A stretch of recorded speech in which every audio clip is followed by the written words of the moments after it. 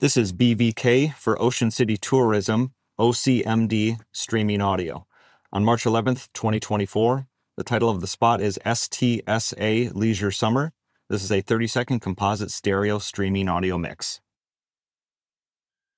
Get away with friends to the laid-back Maryland coast, where you can catch up while casting off and hang 10 while hanging out, where a day on board is never boring and full throttle is half the fun, where you can sink a putt, raise a glass, and there's always room for one more round.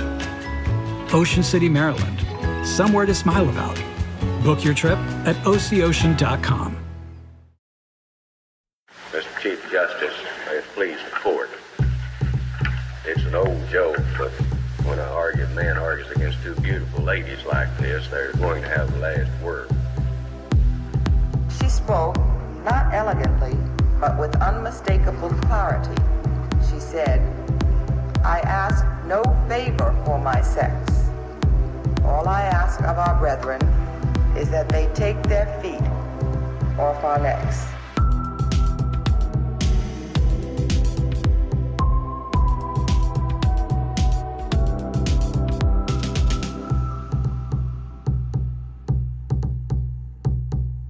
Welcome back to Strict Scrutiny, your podcast about the Supreme Court and the legal culture that surrounds it. This is another lightning-fast response episode, so we reserve the right to refine our takes as they mature, like fine wines. We're coming to you just a couple of hours after the court issued 4 big opinions. But first, we're your hosts. I'm Kate Shaw. And I'm Leah Littman. So as I said, we got 4 opinions today, which means we have 8 to go before the end of the term. So we're going to try to tick through all of them. So maybe, Leah, let's take them in the order in which they came down this morning. Sure. So the first opinion is Lang versus California. And for those of you who don't know, when the court releases opinions, it releases opinions in the reverse order of seniority of the justices. So it will first release any opinions by the most junior justices and then release subsequent opinions that are written by more senior justices. So the first opinion we got is Lang versus California. This was written by Justice Kagan. The facts of the case were that Mr. Lang drove by a police officer while he was playing loud music and honking his horn. The officer followed him and later turned on his lights close to Mr. Lang's home. Mr. Lang, however, pulled into his driveway and entered the garage, and the officer followed him in there. Generally, the Fourth Amendment requires officers to obtain a warrant before entering someone's home, but there is an established exception for so-called exigencies. Officers can go into your home without a warrant in order to prevent loss of life or destruction of evidence or something of similar concern. The California court below held that an exigency exists and that officers can follow you into your home without a warrant if you are suspected of a misdemeanor. The Supreme Court rejected that rule unanimously. Justice Kagan, as I noted, wrote the majority opinion saying that the court's Fourth Amendment cases kind of eschew rigid rules along the lines of what the California court had adopted. But the court also noted that in most cases, warrantless entry of people suspected of misdemeanors fleeing the police probably would be justified. In fact, the court said that approach will, in many, if not most cases, allow a warrantless home entry. Justice Kavanaugh made the same point with something that struck me as like kind of an awkward tip of the hat. So he said, as Lang's able counsel forthrightly acknowledged at oral argument, the approach adopted by the court would still allow police to make warrantless entry into a home 9 times out of 10 or more. It kind of makes me wonder like the value of taking these cases or what the court is doing here, given that there's just very little practical daylight between the rule adopted below and the rule that the Supreme Court adopts. And the able counsel line, I don't know why it just struck me as odd because, you know, the court does often refer to statements that counsel made at argument. And now if you just say counsel, are you negging them? It's kind of weird and it creates this insular Supreme Court bar clubbiness. Like, I know this person, like we're cool kind of thing that I don't know. I don't love. I think that's right. I also, you know, when the court appoints an amicus, there's always this like very pro forma thank you that issues, right? So that we appointed X to take Y position. He or she has ably discharged his responsibilities. And I always like wonder whether there's going to be some slight deviation from that formula. But it's good there isn't, because it would create this negative inference if you just went back to the kind of ordinary, like, kind of bloodless thank you that you typically issue. So I think it's right. It is strange when they single out for praise. It's one thing to focus on a concession that is substantive, or an argument that is substantive. That's of course fine, but I agree. There was something very weird about that line. Yeah. So that was one separate writing, the Kavanaugh concurrence. There were some others, and I'll talk more about the Kavanaugh concurrence in a second. So Justice Thomas concurred. First, he noted that there might actually be some historically grounded rule-like exceptions for when warrantless entry is permitted, despite the court saying that most Fourth Amendment doctrine is case, context, fact specific and not rule-like. And in the course of that discussion, he said there is an exception for someone who is arrested and escapes. And for that exception, he invoked the court's prior opinion in Torres versus Madrid, which we talked about. And that was the case in which the court held that an officer had seized an individual when they shot her, but she was able to escape. Justice Thomas cites that case for the proposition that, quote, an arrest occurs whenever an officer applies physical force to the body with intent to restrain. If you read Torres, however, the court describes it as a seizure. Maybe there's no distinction between them, but it was just a little bit odd to me to hear that the conduct described in that case as an arrest rather than a seizure. Right. Arrest affects a seizure, but are all seizures arrests? Right, I think exactly. the answer is no. Yeah. Or at least I thought it was. Right. But yeah, you're right. That sort of throws that into question, maybe. Right. And then second, after noting that the common law history did contain some rule-like exceptions permitting warrantless entry into a home, he then had some interesting observations about remedies for criminal procedure violations. That is what happens when an officer violates this rule. On this point, he's joined by Justice Kavanaugh, and he wrote that, quote, the federal exclusionary rule does not require suppressing any evidence seized in violation of this rule. He also takes some knocks against the exclusionary rule, calling it judicially invented, and says the court should further limit the exclusionary rule. That Justice Kavanaugh joined him is, I think, an important indication that this new court is going to be even more aggressive about limiting criminal procedure remedies than the previous court was. But then Justice Thomas has this interesting observation, which I think is correct, where he says that if an officer, quote, can't do something under the court's precedents, but nothing happens as a result of that violation, that is, there's no remedy, then the behavior actually isn't prohibited. And he closes this passage by saying criminal defendants must rely on other remedies. But the reality is there are no other remedies. The court's qualified immunity jurisprudence insulates officers from civil liability for damages. Like, there is no other remedy. And by insisting on continuing to narrow the exclusionary rule, like, the court is just, again, doing this like dual track system that makes no sense, insisting that it's expanding and preserving rights, maybe in name only, as we were explaining, and then undoing the remedies at the same time. Can I ask you about the Chief Justice Roberts concurrence, or like ostensible concurrence? So I have to confess, so maybe you should describe it, but this is a writing that is styled as a concurrence, and I genuinely don't quite understand why it is not styled as a dissent.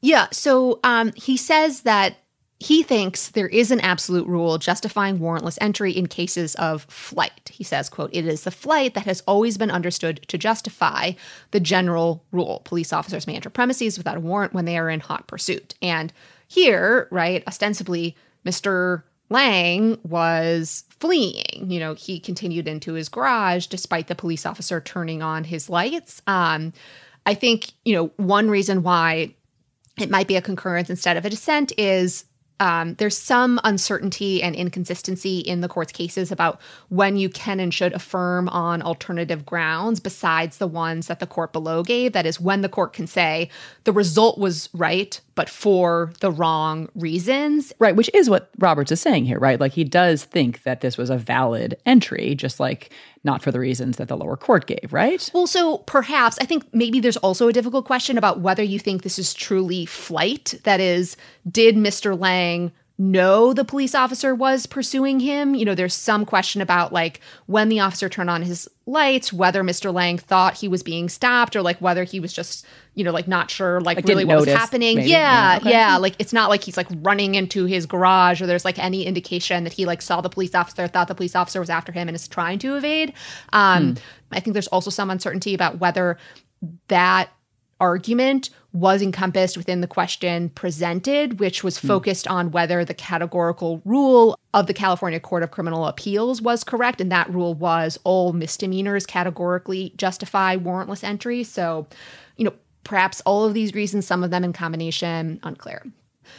Another point about the concurrence is that the chief was joined by our boy Sam, which made me wonder whether the two are maybe mending fences after Justice Alito's angry tirade directed at the chief in the ACA case. But not by name, but definitely directed at the chief. Yeah, not so subtle there. Can I just say, Leah, so I wasn't on the Monday show, but I was so glad that our listeners got a chance to hear something that you said, kind of when the recording was off during our live show at Yale, which is like, this podcast is in some ways like a long process of you working through having lived through the ACA as a law clerk for Justice Kennedy. I just it was not yet, you had not yet said it publicly, and I'm so glad you did, and I love that. Yeah. And Sam too. Right, exactly. Through many feelings. Exactly. And he's accumulated more feelings after King versus Burwell and California versus Texas, but... Oh my God, can you imagine the next one if they ever take one again? Oh, my God, you didn't see that Leah's eyes just got like enormous. Yeah. It's actually terrifying to contemplate. It really is. Okay,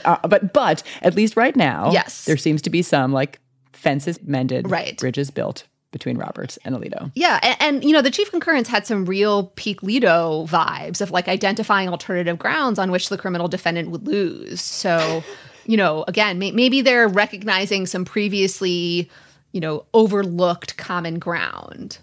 Anyways, mentioned the Kavanaugh concurrence. He kind of responds to the Roberts concurrence and says he doesn't see any difference between the Chief Justice's approach and the court's approach, given that in most cases of flight, the majority opinion seems to imply that warrantless entry would be fine. Justice Kavanaugh's concurrence in this Kavanaugh way also went out of its way to be like, in his thoughtful opinion, the Chief Justice concludes. And it's just like, okay. There was actually a fair amount of that from several justices this opinion hand-down day, which made me wonder if they had read the Joan Biskupic story about the rise of the justices pointing fingers at one another and accusing each other of like being nasty or like unprofessional or like not following the law and wanting to kind of avoid another such story or avoid that perception. / sort of overcompensate in kind of awkward ways. Exactly. So one open question after this opinion is whether there is a categorical rule allowing warrantless entry where police are in pursuit of fleeing felons, that is, persons suspected of committing a felony. Justice Kavanaugh insists there is such a rule. The majority suggests that the common law had such a rule, but in its discussion of precedent says we've never adopted such a rule and leaves some uncertainty about that. So, kind of one question that remains. And then in light of this opinion coming from Justice Kagan, I have arrived at a new theory of opinion assignments that I wanted to float, which is, does the court assign opinions to the justice who selected the amicus appointment in a case? So that happened here. Justice Kagan selected her former clerk, Amanda Rice, to argue this case. That happened in Terry, the First Step Act case, where Justice Thomas selected his former clerk, Adam Mortara, and wrote the opinion. And this happened in another opinions today, Collins, where Justice Alito wrote the opinion after selecting his former clerk, Aaron Nielsen, as amicus. So I just wonder if there's something going on there. It's such an interesting theory. We could easily figure out, based on like the most recent couple dozen amicus appointments, if in fact that holds. Stay tuned for the findings. Yeah. But I think you're right. Certainly this term, that seems to be a theory that really holds. Yeah. So you, I know, Leah, really track the sittings and the assignments growing out of each sitting. So how do we know anything? Just a little bit more. It's harder to do this year because there are fewer cases that were argued, but that means Brnovich, the Arizona Voting Rights Act case, is most likely going to be written by either Justice Thomas, Justice Alito, Justice Breyer, or Justice Kavanaugh, which, given the difference in those justices, hard to make a lot of predictions about how the case will come out, although I think it is very likely that the plaintiffs are going to lose. Right. The question is just like, how bad will it be for voting rights? Right, yeah. A Thomas or Alito opinion there could be pretty devastating. Yeah. We will find out, either Friday or Monday or maybe into next week. Okay, but before we move on, actually, I just wanted to add a couple of additional thoughts kind of like just about the structure of the opinion in the Fourth Amendment case we were just talking about. So one, I have to say that I appreciated the way that Justice Kagan led with precedent. She sort of says, look, let's start with what the court has said about the Fourth Amendment, about the core purposes and values that underlie the Fourth Amendment, and not with common law practices at the time of the framing of the Constitution. And that's meaningful, right? Those were really central to the argument in the case.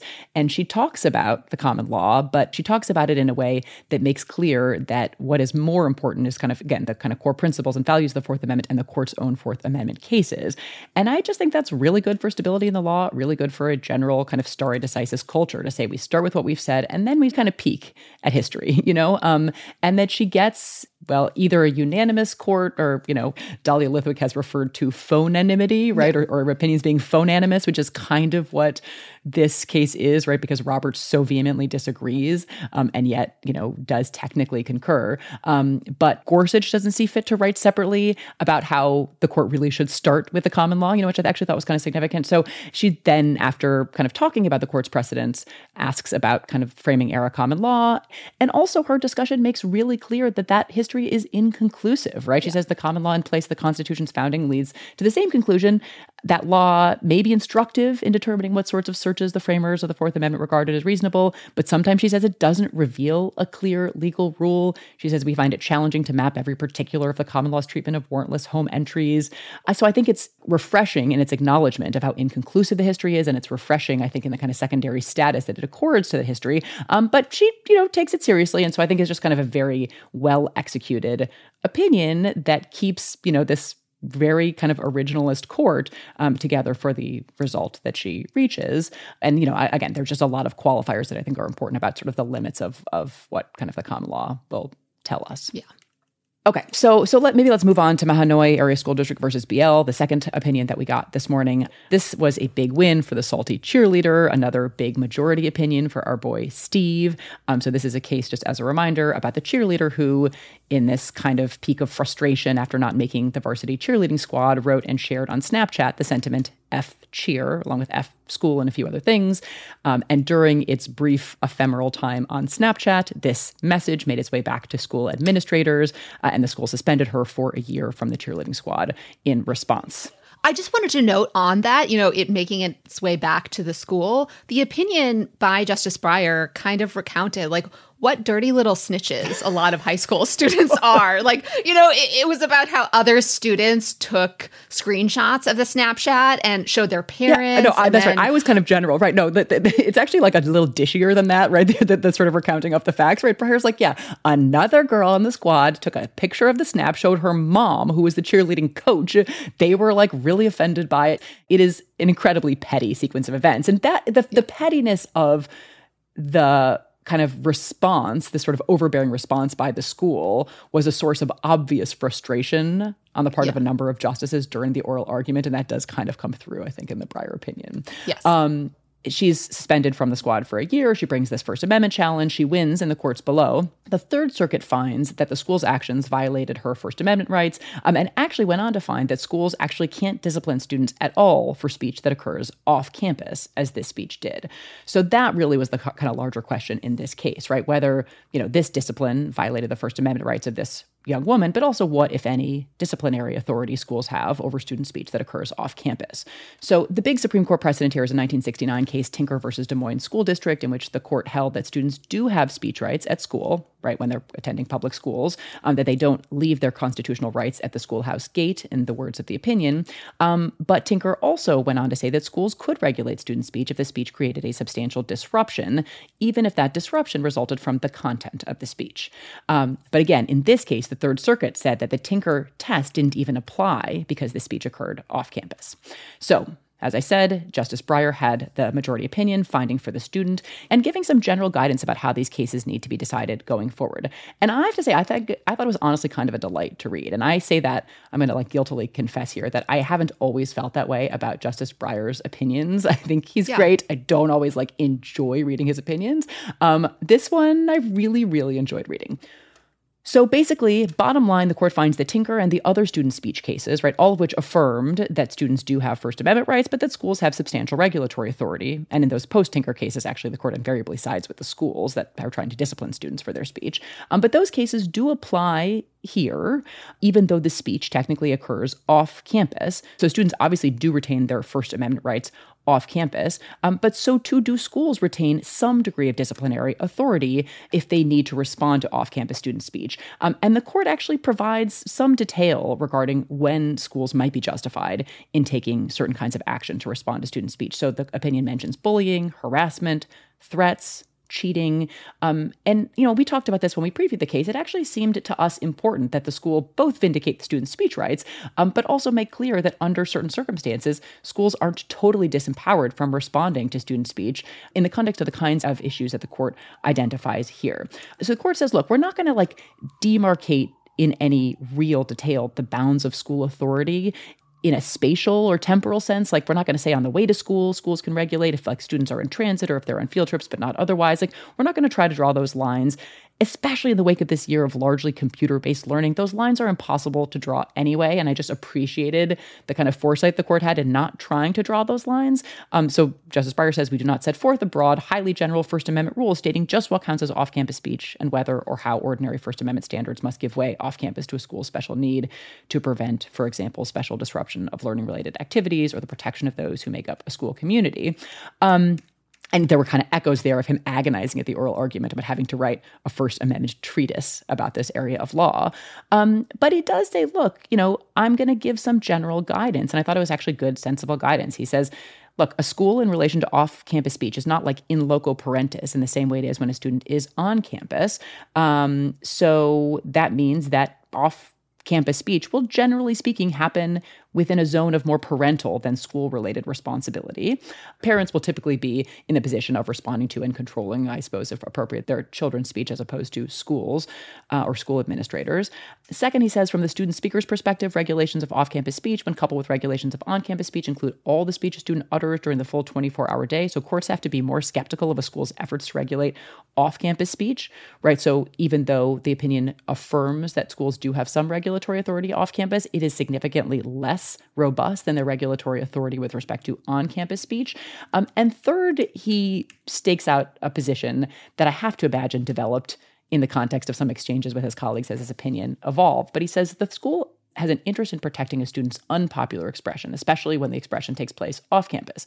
And then he goes on to say, America's public schools are the nurseries of democracy. A representative democracy only works if we protect the marketplace of ideas. This free exchange facilitates an informed public opinion, which, when transmitted to lawmakers, helps produce laws that reflect the people's will. There are sort of echoes of his National Constitution Center exchange. I thought, he's so optimistic about the power of robust exchange of ideas, So, he then quotes, he says, schools have a strong interest in ensuring that future generations understand the workings and practice of the well-known aphorism, I disapprove of what you say, but I will defend to the death your right to say it. Breyer then goes on to say, although this quote is often attributed to Voltaire, it was likely coined by an English writer, Evelyn Beatrice Hall. Anyway, so taken together, basically what this boils down to is schools have authority off campus, less authority than they do on campus, but not no authority, which is essentially what the Third Circuit has said. And then he goes on to kind of apply this and says, look, here, I don't know, what was the school's interest? An anti-vulgarity interest because she swore in the Snapchat? Parents can worry about that. Any school interest in instilling good manners is outweighed by her interest in free expression. There was no evidence of substantial disruption. There was very little evidence of impact on team morale. And so for all of these reasons, the lower courts were correct to find there had been a First Amendment violation. Briefly, there's an Alito concurrence that offers this kind of weird Blackstonian excursus on the origin of the in loco parentis doctrine. There's this multi-page reminder of the primacy of the parent in matters of child rearing, which, as I said, I think the majority opinion actually totally agreed with. So I'm not sure why the need to spend, a number of pages on it. And what I took to be kind of one of the core concerns of the Alito concurrence is that schools are going to try to punish unpopular student speech, which I presume Alito imagines to encompass advocacy of conservative causes, right? He has made clear, including at his FedSoc speech, that he thinks that kind of speech is under threat. So he wants to make clear that schools can't single that speech out again. I think that Breyer opinion made that crystal clear. And Thomas dissents, arguing, as he has elsewhere, that schools have near plenary authority to discipline students on campus, and less sweeping, but still, quite broad authority over this sort of off-campus speech. So the school should win here. So I actually read the third principle that Justice Breyer announced, the one that you suggested he had adopted in exchanges with his colleagues, that America's public schools are the nurseries of democracy, to kind of be a response to the Alito concurrence, because Justice Alito's concurrence seems to say, well, look, parents have a choice about whether their kids' speech is regulated because they can decide not to send their kids to public schools. But of course, that choice isn't really available to everyone. And so I read, Justice Breyer's kind of celebration of public schools as in part a response to that.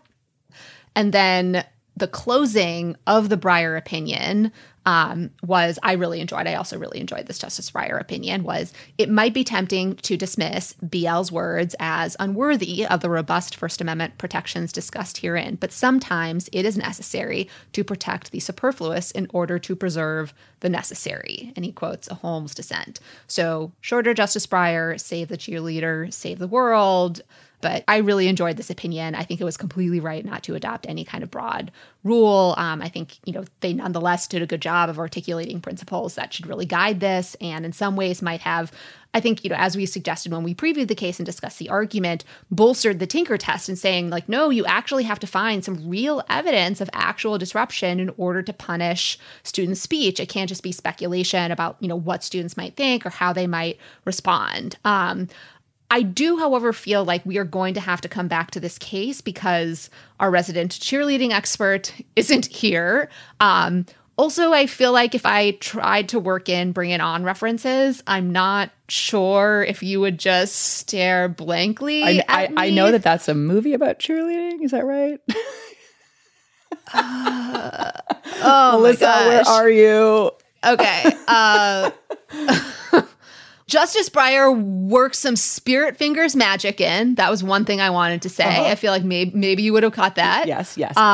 Okay, great. Yeah, got that. Second, this is a cheerocracy. No, right? No idea. No. Oh my gosh. See, that's actually relevant, right? It's when Torrance says this is not a democracy, this is a cheerocracy. Okay, it's a good line. Yeah, no, just and never heard of it. Right, it's a good line, and it's apt here, right? Cheerleaders for democracy, right? Think about it. Anyways, I wasn't quite sure how to work in one of my favorite lines, which was, "You're a great cheerleader, Aaron. It's just that maybe you're not boyfriend material."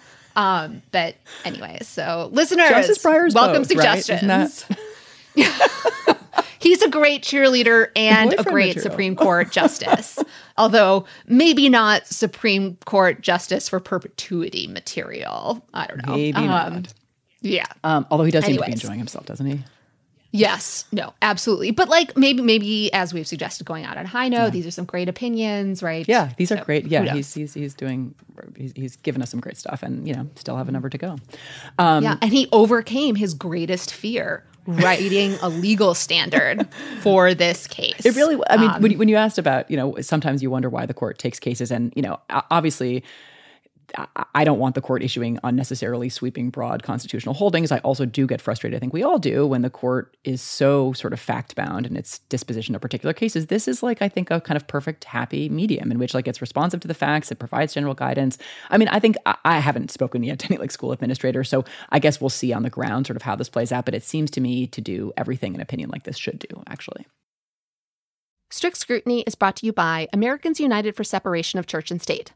Missouri legislators said the quiet part out loud with their total abortion ban. Quote, "Almighty God is the author of life," end quote. They also said, quote, "God doesn't give us a choice in this area. He is the creator of life." Plus, quote, "From the biblical side of it, life does occur at the point of conception," end quote. Religious extremists are forcing all of us to live by their beliefs, as in the Alabama IVF case. Americans United for Separation of Church and State exists to stop this kind of abuse. On the eve of the 50th anniversary of Roe, Americans United and their allies sued Missouri, representing 14 clergy from 7 different denominations. AU's lawsuit challenges Missouri's abortion bans as a violation of the separation of church and state.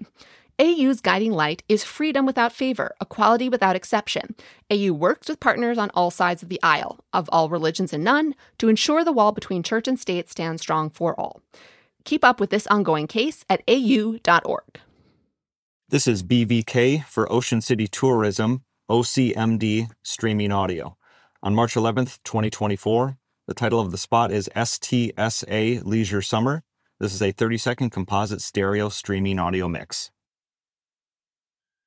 Get away with friends to the laid-back Maryland coast, where you can catch up while casting off and hang 10 while hanging out, where a day on board is never boring and full throttle is half the fun, where you can sink a putt, raise a glass, and there's always room for one more round. Ocean City, Maryland, somewhere to smile about. Book your trip at OCOcean.com. I live by routines, but I especially love my same-day delivery routine with Shipt. And my shopper knows this about me. When Sunday rolls around and I place my weekly stock-up order, Joe sends texts from the aisles. Wilted lettuce? Nuh-uh, hard pass. Deal on my favorite sparkling water? Whew, grab two. Fresh flowers just because? Sounds like a delightful idea. If you love routines that work for you, get Shipt same-day delivery. Shipt, delight in every delivery. Learn more at shipt.com/hi. The living room is where you make life's most beautiful memories. But your sofa shouldn't be the one remembering them. The new life-resistant, high-performance furniture collection from Ashley is designed to withstand all the spills, slip-ups, and muddy paws that come with the best parts of life. Ashley high-performance sofas and recliners are soft, on-trend, and easy to clean. Shop the high-performance furniture in-store or online at ashley.com. Ashley, for the love of home. Yes. Yeah. So let's move on to Collins versus Yellen, which has less riveting facts, but also a really interesting case. Collins versus Yellen is a case that involves most significantly the question of whether the structure of the Federal Housing Finance Agency, or FHFA, which has a single head who's removable only for cause, is constitutional. The background of the case is actually pretty complicated, so we're going to simplify it because the structural constitutional question both kind of seemed to be going into the case and actually was, once the opinion issued, really the heart of the case.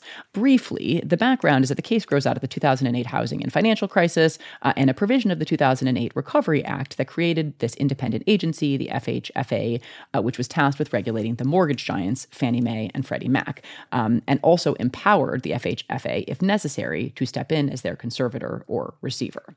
So at the head of the agency, as I mentioned, is a single director, removable only for cause, just like the Consumer Financial Protection Bureau, CFPB, whose structure the court invalidated last year in Selah Law. Okay, so FHFA gets created, gets given these authorities, does then place Fannie and Freddie into conservatorship, negotiates agreements under which the Treasury Department gives these companies capital in exchange for preferred shares, and then over several years changes the terms of these agreements, culminating in basically a deal that is referred to in the case as the Third Amendment. Came up all the time in oral arguments, all the time in the opinion. I can't not think about quartering of soldiers every time the Third Amendment comes up. In fact, that is not what this case is about. Nothing to do with quartering of soldiers. But this Third Amendment is what the lawsuits at issue in this case kind of grow out of. So some Fannie and Freddie shareholders challenged this agreement, the Third Amendment, and they brought both a statutory argument and a constitutional argument. We will briefly mention the statutory argument, but as I said, the constitutional argument is where the action in the case is. Okay, so the court today, in an opinion by Justice Alito with different majorities for different parts of the holding, first rejects the statutory argument that the agency exceeded its authority as conservator by approving this Third Amendment. The court basically says, we conclude that under the terms of the Recovery Act, the FHFA did not exceed its authority as conservator. It's not necessary for us to decide, and we do not decide whether the FHFA made the best or even a particularly good business decision when it adopted the Third Amendment, just that it didn't exceed its statutory authority when it did that. Okay, so that part of the holding is unanimous. On to the constitutional question. Okay, so a 6-3 majority composed of the conservative justices on the court holds that the structure of the FHFA is unconstitutional for the same reasons the structure of the CFPB in Selah Law was. The court says Selah Law is all but dispositive. And why? Because this single-member director structure, where the single director has protections against presidential removal at will, is a violation of an atextual principle that some of the justices have found in the Constitution, that the president must have basically unlimited control over executive branch officials, at least those performing kind of traditional executive functions, and that this for-cause removal protection meaningfully encroaches on presidential power in a way that is inconsistent with constitutional design. So the court declines the invitation to distinguish Cella law, basically says, the nature and the breadth of an agency's authority isn't dispositive in determining whether Congress may limit the president's power to remove its head, and goes on to kind of wax poetic, as it has in other such cases, including most recently Cella law, about the kind of centrality to constitutional design of the president's removal power. So the court says the president's removal power serves vital purposes, even when the officer subject to removal is not the head of one of the largest and most powerful agencies. The removal power helps the president maintain a degree of control over the subordinates he needs to carry out his duties as the head of the executive branch. It works to ensure that these subordinates serve the people effectively and in accordance with the policies that the people presumably elected the president to promote. In addition, because the president, unlike agency officials, is elected, this control is essential to subject executive branch actions to a degree of electoral accountability.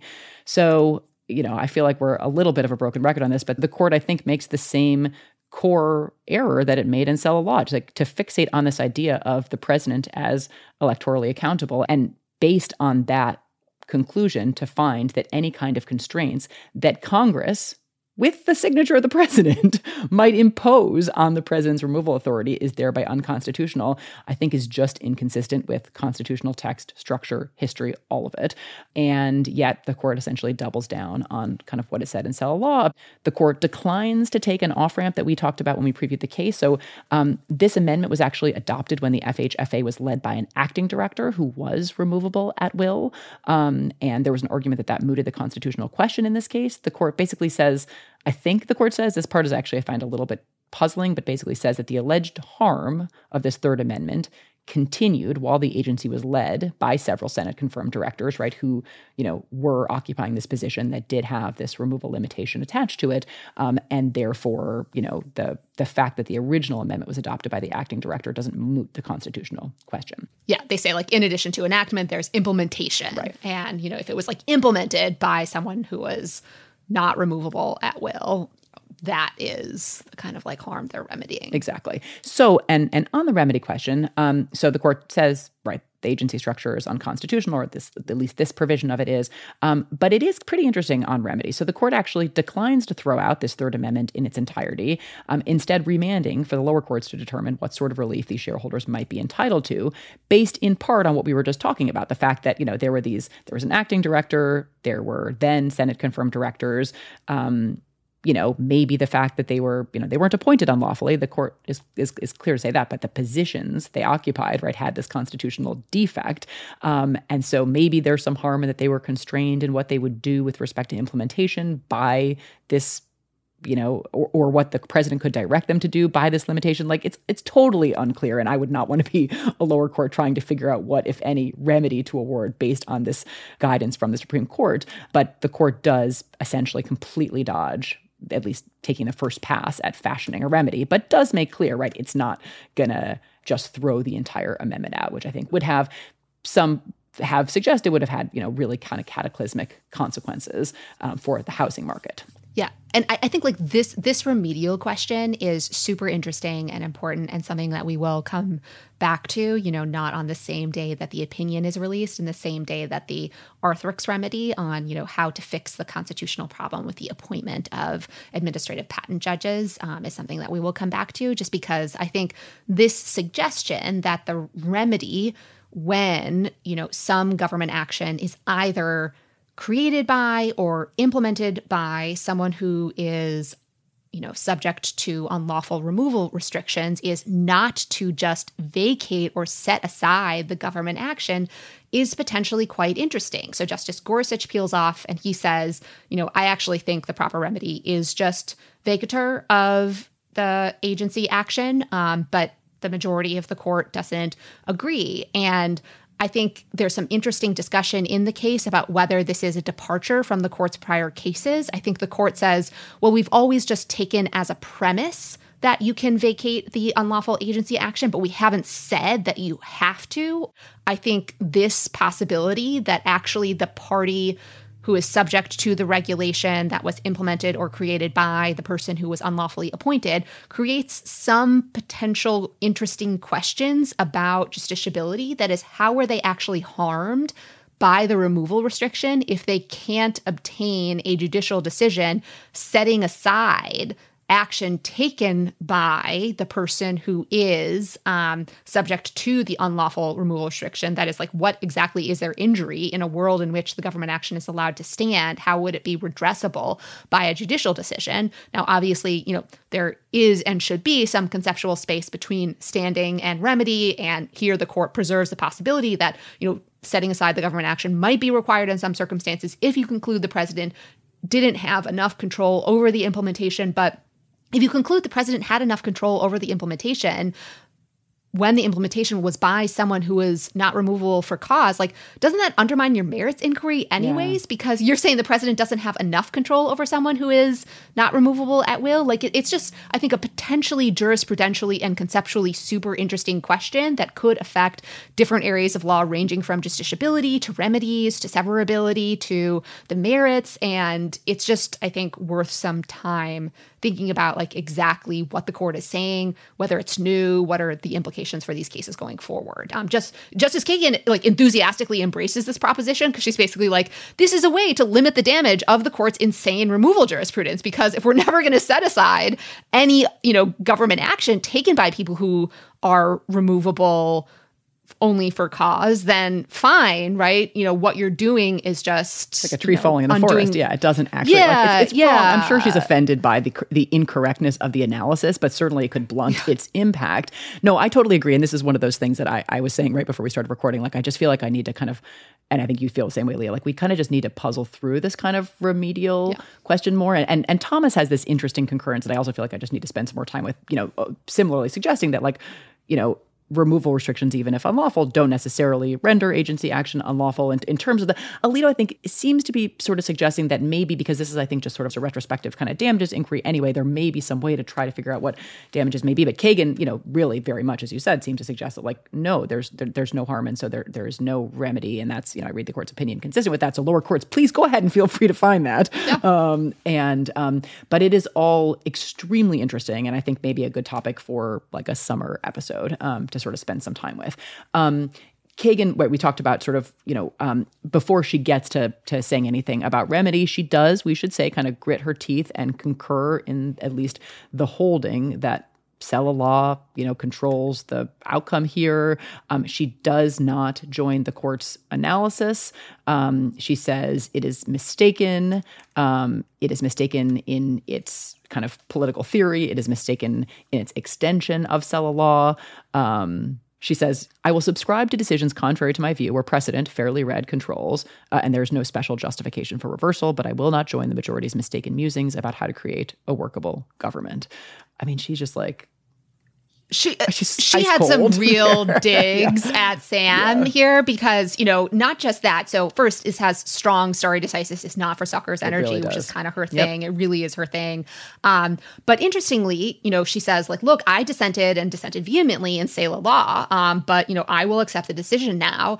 And then she goes on to say, fidelity to precedent also places demands on the winners, like not just the people who were on the losing side of the case. She says they, that is the winners, must apply the court's precedents, limits and all, wherever they can rather than widen them unnecessarily at the first opportunity. And she's basically like, look, the court doesn't even bother to analyze whether the FHFA director exercises significant executive power and just kind of minimizes that part of Sela law. And so anyways, it was kind of like an interesting point that she made about, what is the obligation to precedent, for people who are in the majority as well.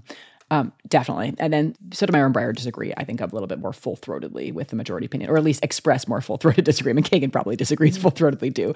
But she makes a institutionally sound decision to go along in part with what the majority does. Yeah. And certainly I think driven, it's a little bit like the remedial tail wagging the dog of the join, right? She's, there's no way she joins this if the court decides to do something crazy with remedy. I just think that this decision is in some ways just a, kind of extension, not just application. I agree with her extension of Sela law, but just a little step down the same path the court has been on.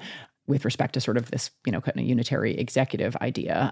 But I also think that there could be something potentially even more interesting afoot in terms of what the different opinions say about then what's the remedy? On the remedial point, you said you don't envy the lower court who has to decide this remedial question. Justice Kagan lays out how she thinks they can and should resolve this based on what they've already said, basically saying like the implementation was done in conjunction with the Treasury head, and that person is subject and was subject to presidential removal. So, there was an adequate amount of presidential control here. So no relief. Right. Yeah, no relief.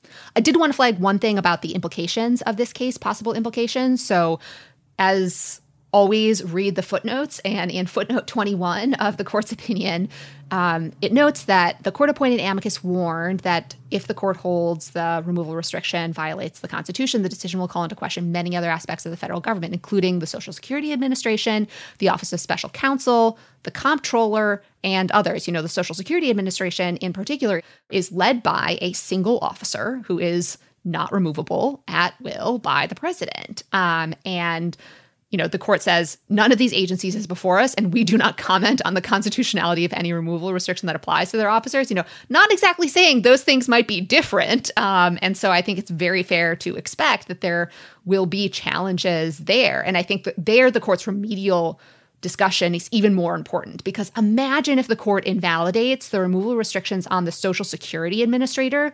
Are you really going to invalidate every single Social Security benefits determination taken by that person? Like, that would be insane. That's not possible. And so that's where, Justice Kagan basically saying like, look, this remedial discussion is basically saving us from like utter insanity and blowing up the government, I think really comes into play. Yeah. And we should flag that missing from that footnote list are, independent agencies with multi-member heads, yes. Right? So the Fed is of course the most important of these, but the FEC, the FTC, the SEC, all of these agencies, and the court, for reasons that I think don't actually totally hold up, but I am relieved from sort of a pragmatic perspective, the court has made clear that its existing, primarily Humphrey's executor precedent upholding the constitutionality of those kinds of independent agencies that are led not just by one individual, but a group, remain good law and Salem law. The court, again, for reasons I don't find totally convincing, but does reaffirm that principle. So none of those, I don't think, are in the court's crosshairs.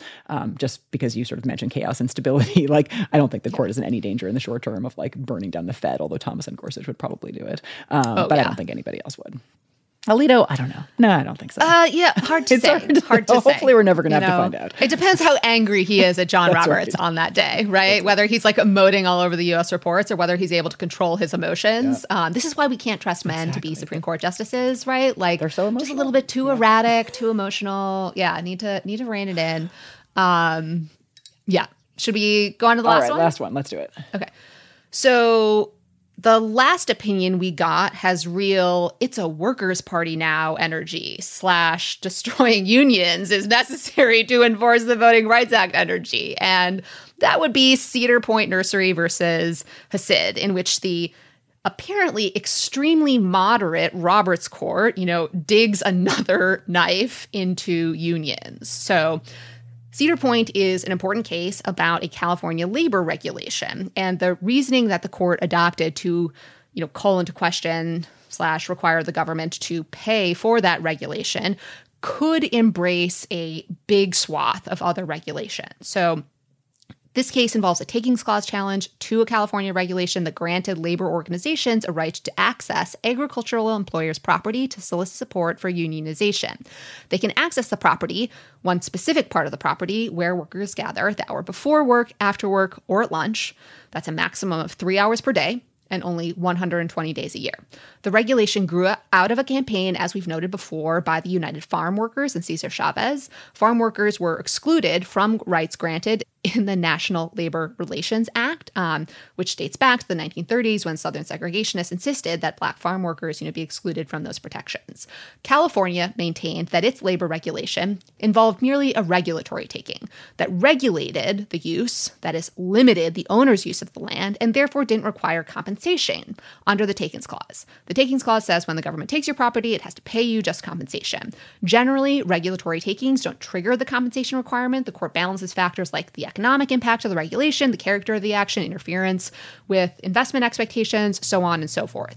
A majority of the court, however, in a 6-3 opinion by Chief Justice Roberts, says, no, this California regulation is a per se physical taking because the government physically acquired the property by giving other persons a right to invade the grower's property. It doesn't matter if the physical intrusion is permanent, temporary, continuous, or sporadic, right? Physical invasions are physical invasions.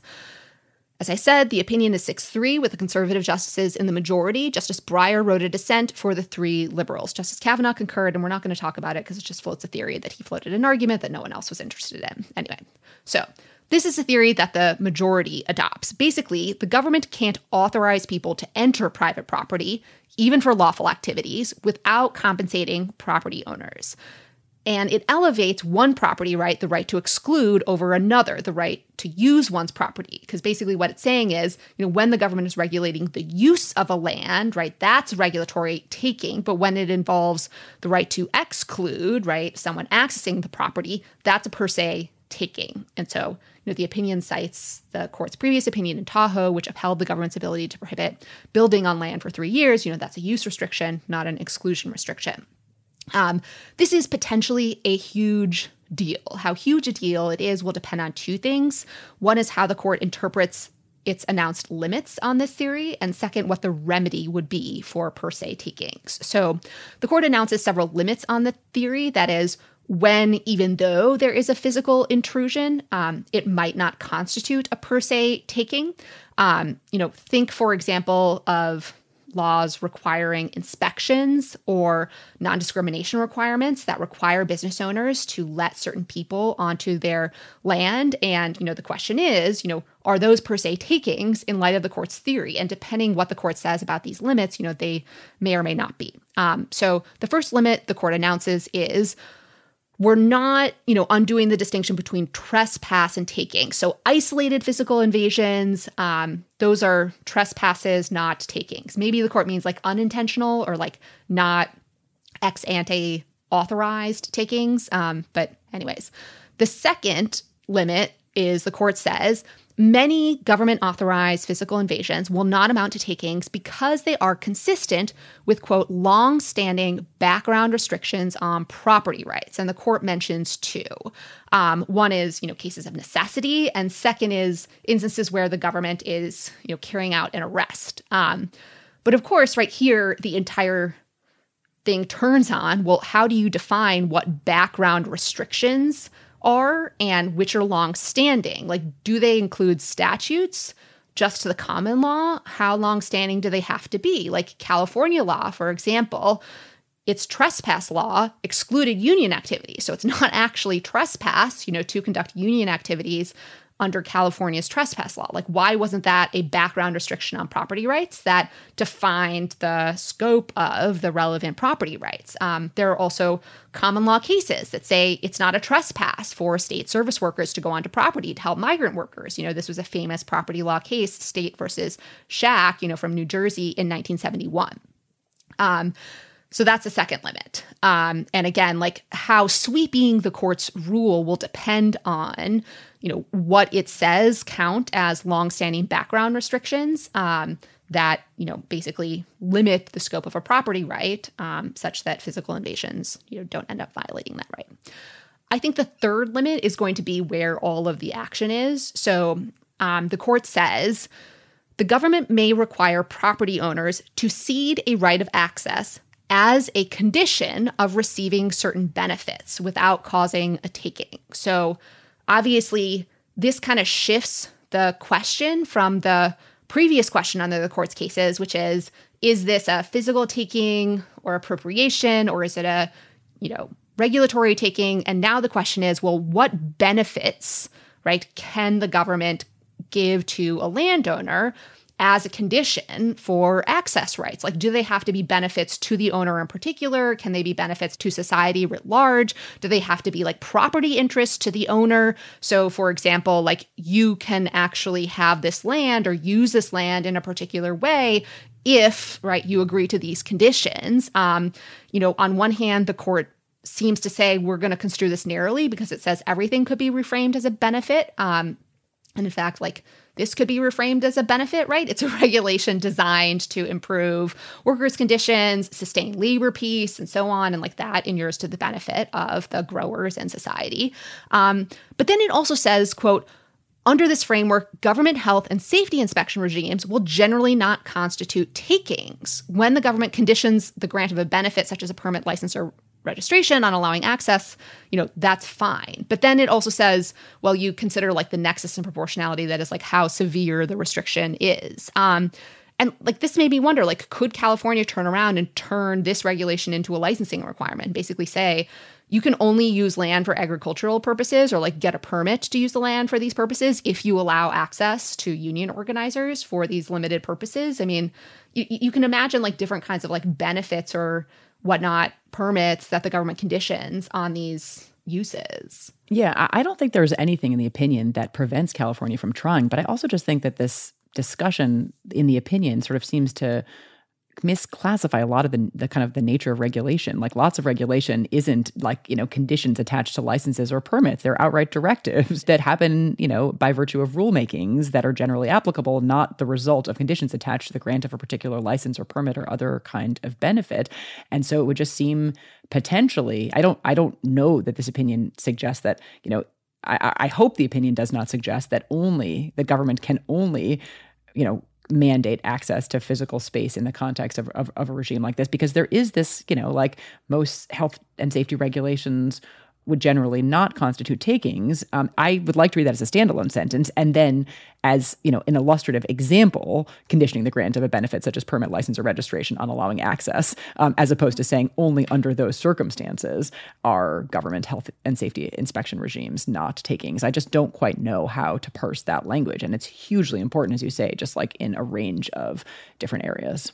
Yeah. And the way I kind of think about this is, I agree, of course, most government safety and health inspections and other regulations, of course, should be perfectly constitutional. But the more that's true, that is, the less this court's opinion and reasoning actually calls into question other regulations, the more this just looks like unions bad, right? And like any activity or any laws that protect unionization are takings and not permissible and don't supply any benefits, whereas all the regulations fine. And so, yes, that's less sweeping, but it's also less principled, and I think exposes kind of the court's hostility to workers' rights. So, Justice Breyer, for example, in his opinion, lists a bunch of regulations that he thinks, might be called into question by the majority's ruling, talking about, meat inspections, workplace safety inspections, inspections of coastal wetlands, inspections of foster care facilities, like, you go on and on. And,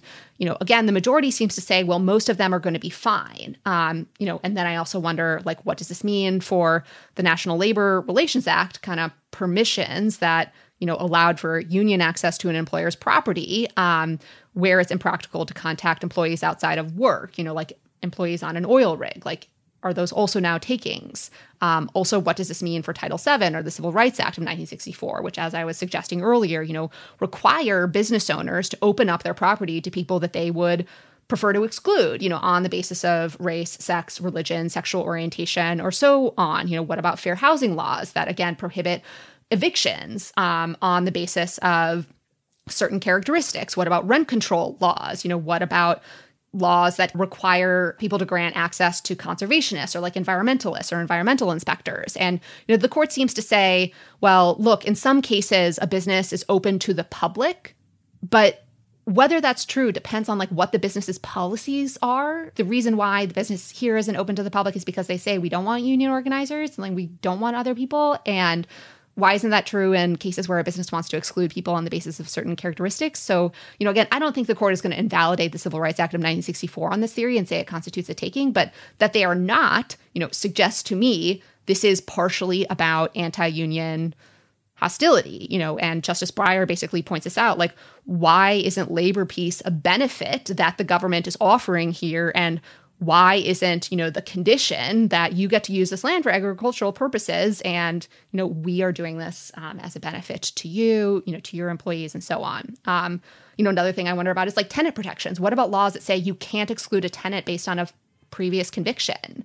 Like, it's just that uncertainty is what the court is creating. And it is moving all of that uncertainty into these new categories it has created. What's a benefit? What's a condition? What's a proportional condition? What are longstanding background regulations? All of that is going to create some uncertainty. And that uncertainty is going to be sorted out by this court, which, again, is not exactly, welcoming of workers' rights, unions, organizing, all of that stuff. So it's just, yeah. The line of cases that culminated in Janus was obviously a First Amendment line of cases. Here, the constitutional hook is the takings clause. But the cumulative effect of the court's cases, this is obviously, I think, the first, and there could be others in this area. And Janus was not the last First Amendment case involving union organizing rights. I think the court will have more, and the lower courts have had more since Janus. The cumulative effect has been devastating for organized labor. Yeah. And Janus was obviously grounded in the First Amendment. And, sometimes people say the Roberts Court is very protective of First Amendment rights. Here, right, however, it is not protective of First Amendment rights. It is property rights that are trumping, the union organizers' First Amendment rights. And so I think, that frame needs to be rethought. And you can see the hostility, to unions and workers and organizing in the court's opinions, the way the chief describes the union organizers here, saying at 5 o'clock one morning, members of United Farm Workers entered property without prior notice. And, they moved to the trim shed, calling through bullhorns, describing this as if it's an assault, horrific. Right? You're right, exactly. And it's okay, it's just evident where sympathies kind of lie, so on and so forth. I mentioned that the other possible way of limiting this decision is remedies. So when there is a taking, the government has to supply just compensation. Well, what's the compensation here? That is, what are the damages to the landowner? Justice Breyer addresses this in his dissent. He says, I touch briefly on remedies, which the majority does not address, but the employers didn't seek compensation. They only want an injunction. But under the takings clause, right, they can take your property as long as they pay you just compensation. So would nominal damages work? Historically, that was a remedy for trespass, where someone walking onto your lawn doesn't actually hurt your property, and they're not doing this during business hours. So it's not like your economic productivity is being undercut. And if all of the damages are just nominal damages, then the harm from this decision is relatively low. My guess is that's not how the Roberts Court would see it, but hard to say. Yeah, that's really interesting. So the lower courts will take a pass at that, presumably. Yeah. All right. So we will see whether, this 6-3 breakdown is a harbinger of what's to come in the big remaining cases for the term. We've got 8 more. We have 2 more decision days announced, and they could add more days next week. I don't know. You think they're going to finish by Monday, or you think they'll add another day or 2? I think they could, but, June doesn't end until Wednesday. So there's also not a requirement that they finish on Monday, but I don't really have an intuition one way or another. 4 opinions on 2 days doesn't strike me as unworkable. But maybe, the reporter's office wants kind of a break. Thanks, everyone, for listening. Thanks to our producer, Melody Rowell. Thanks to Eddie Cooper for making our music. And thanks to cheerleaders and spirit fingers everywhere.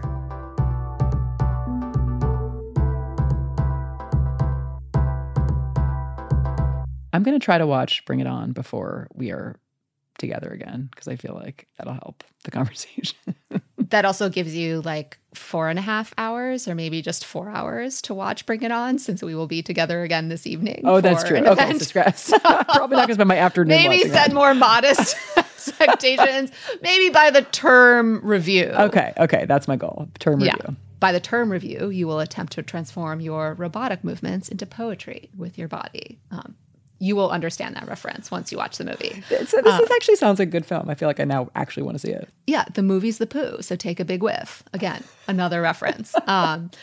Okay, on that note, you're a great podcaster, Kate. It's just that maybe you're not, cheerleader material. Bye-bye. That's harsh but true. Right. And on that note, actually, bye-bye. So we will see you next time. Okay. Bye, everyone. This is BVK for Ocean City Tourism, OCMD Streaming Audio. On March 11th, 2024, the title of the spot is STSA Leisure Summer. This is a 30-second composite stereo streaming audio mix. Get away with friends to the laid-back Maryland coast. where you can catch up while casting off and hang 10 while hanging out, where a day on board is never boring and Full Throttle is half the fun, where you can sink a putt, raise a glass, and there's always room for one more round. Ocean City, Maryland, somewhere to smile about. Book your trip at OCOcean.com. They say plants like music. Yeah, no, like really, they respond to the vibrations of it, which means that this playlist you're listening to, the plants are too. You know what else plants like? Organic soil from Miracle-Gro. It's made with all the best stuff like wood fiber and compost. Plus, it's OMRI certified organic, which officially means it's made with superior ingredients. And when you give your plants the stuff that makes them happy, they won't judge you on your iffy playlist. Hear that, plants? So go ahead and give them Miracle-Gro.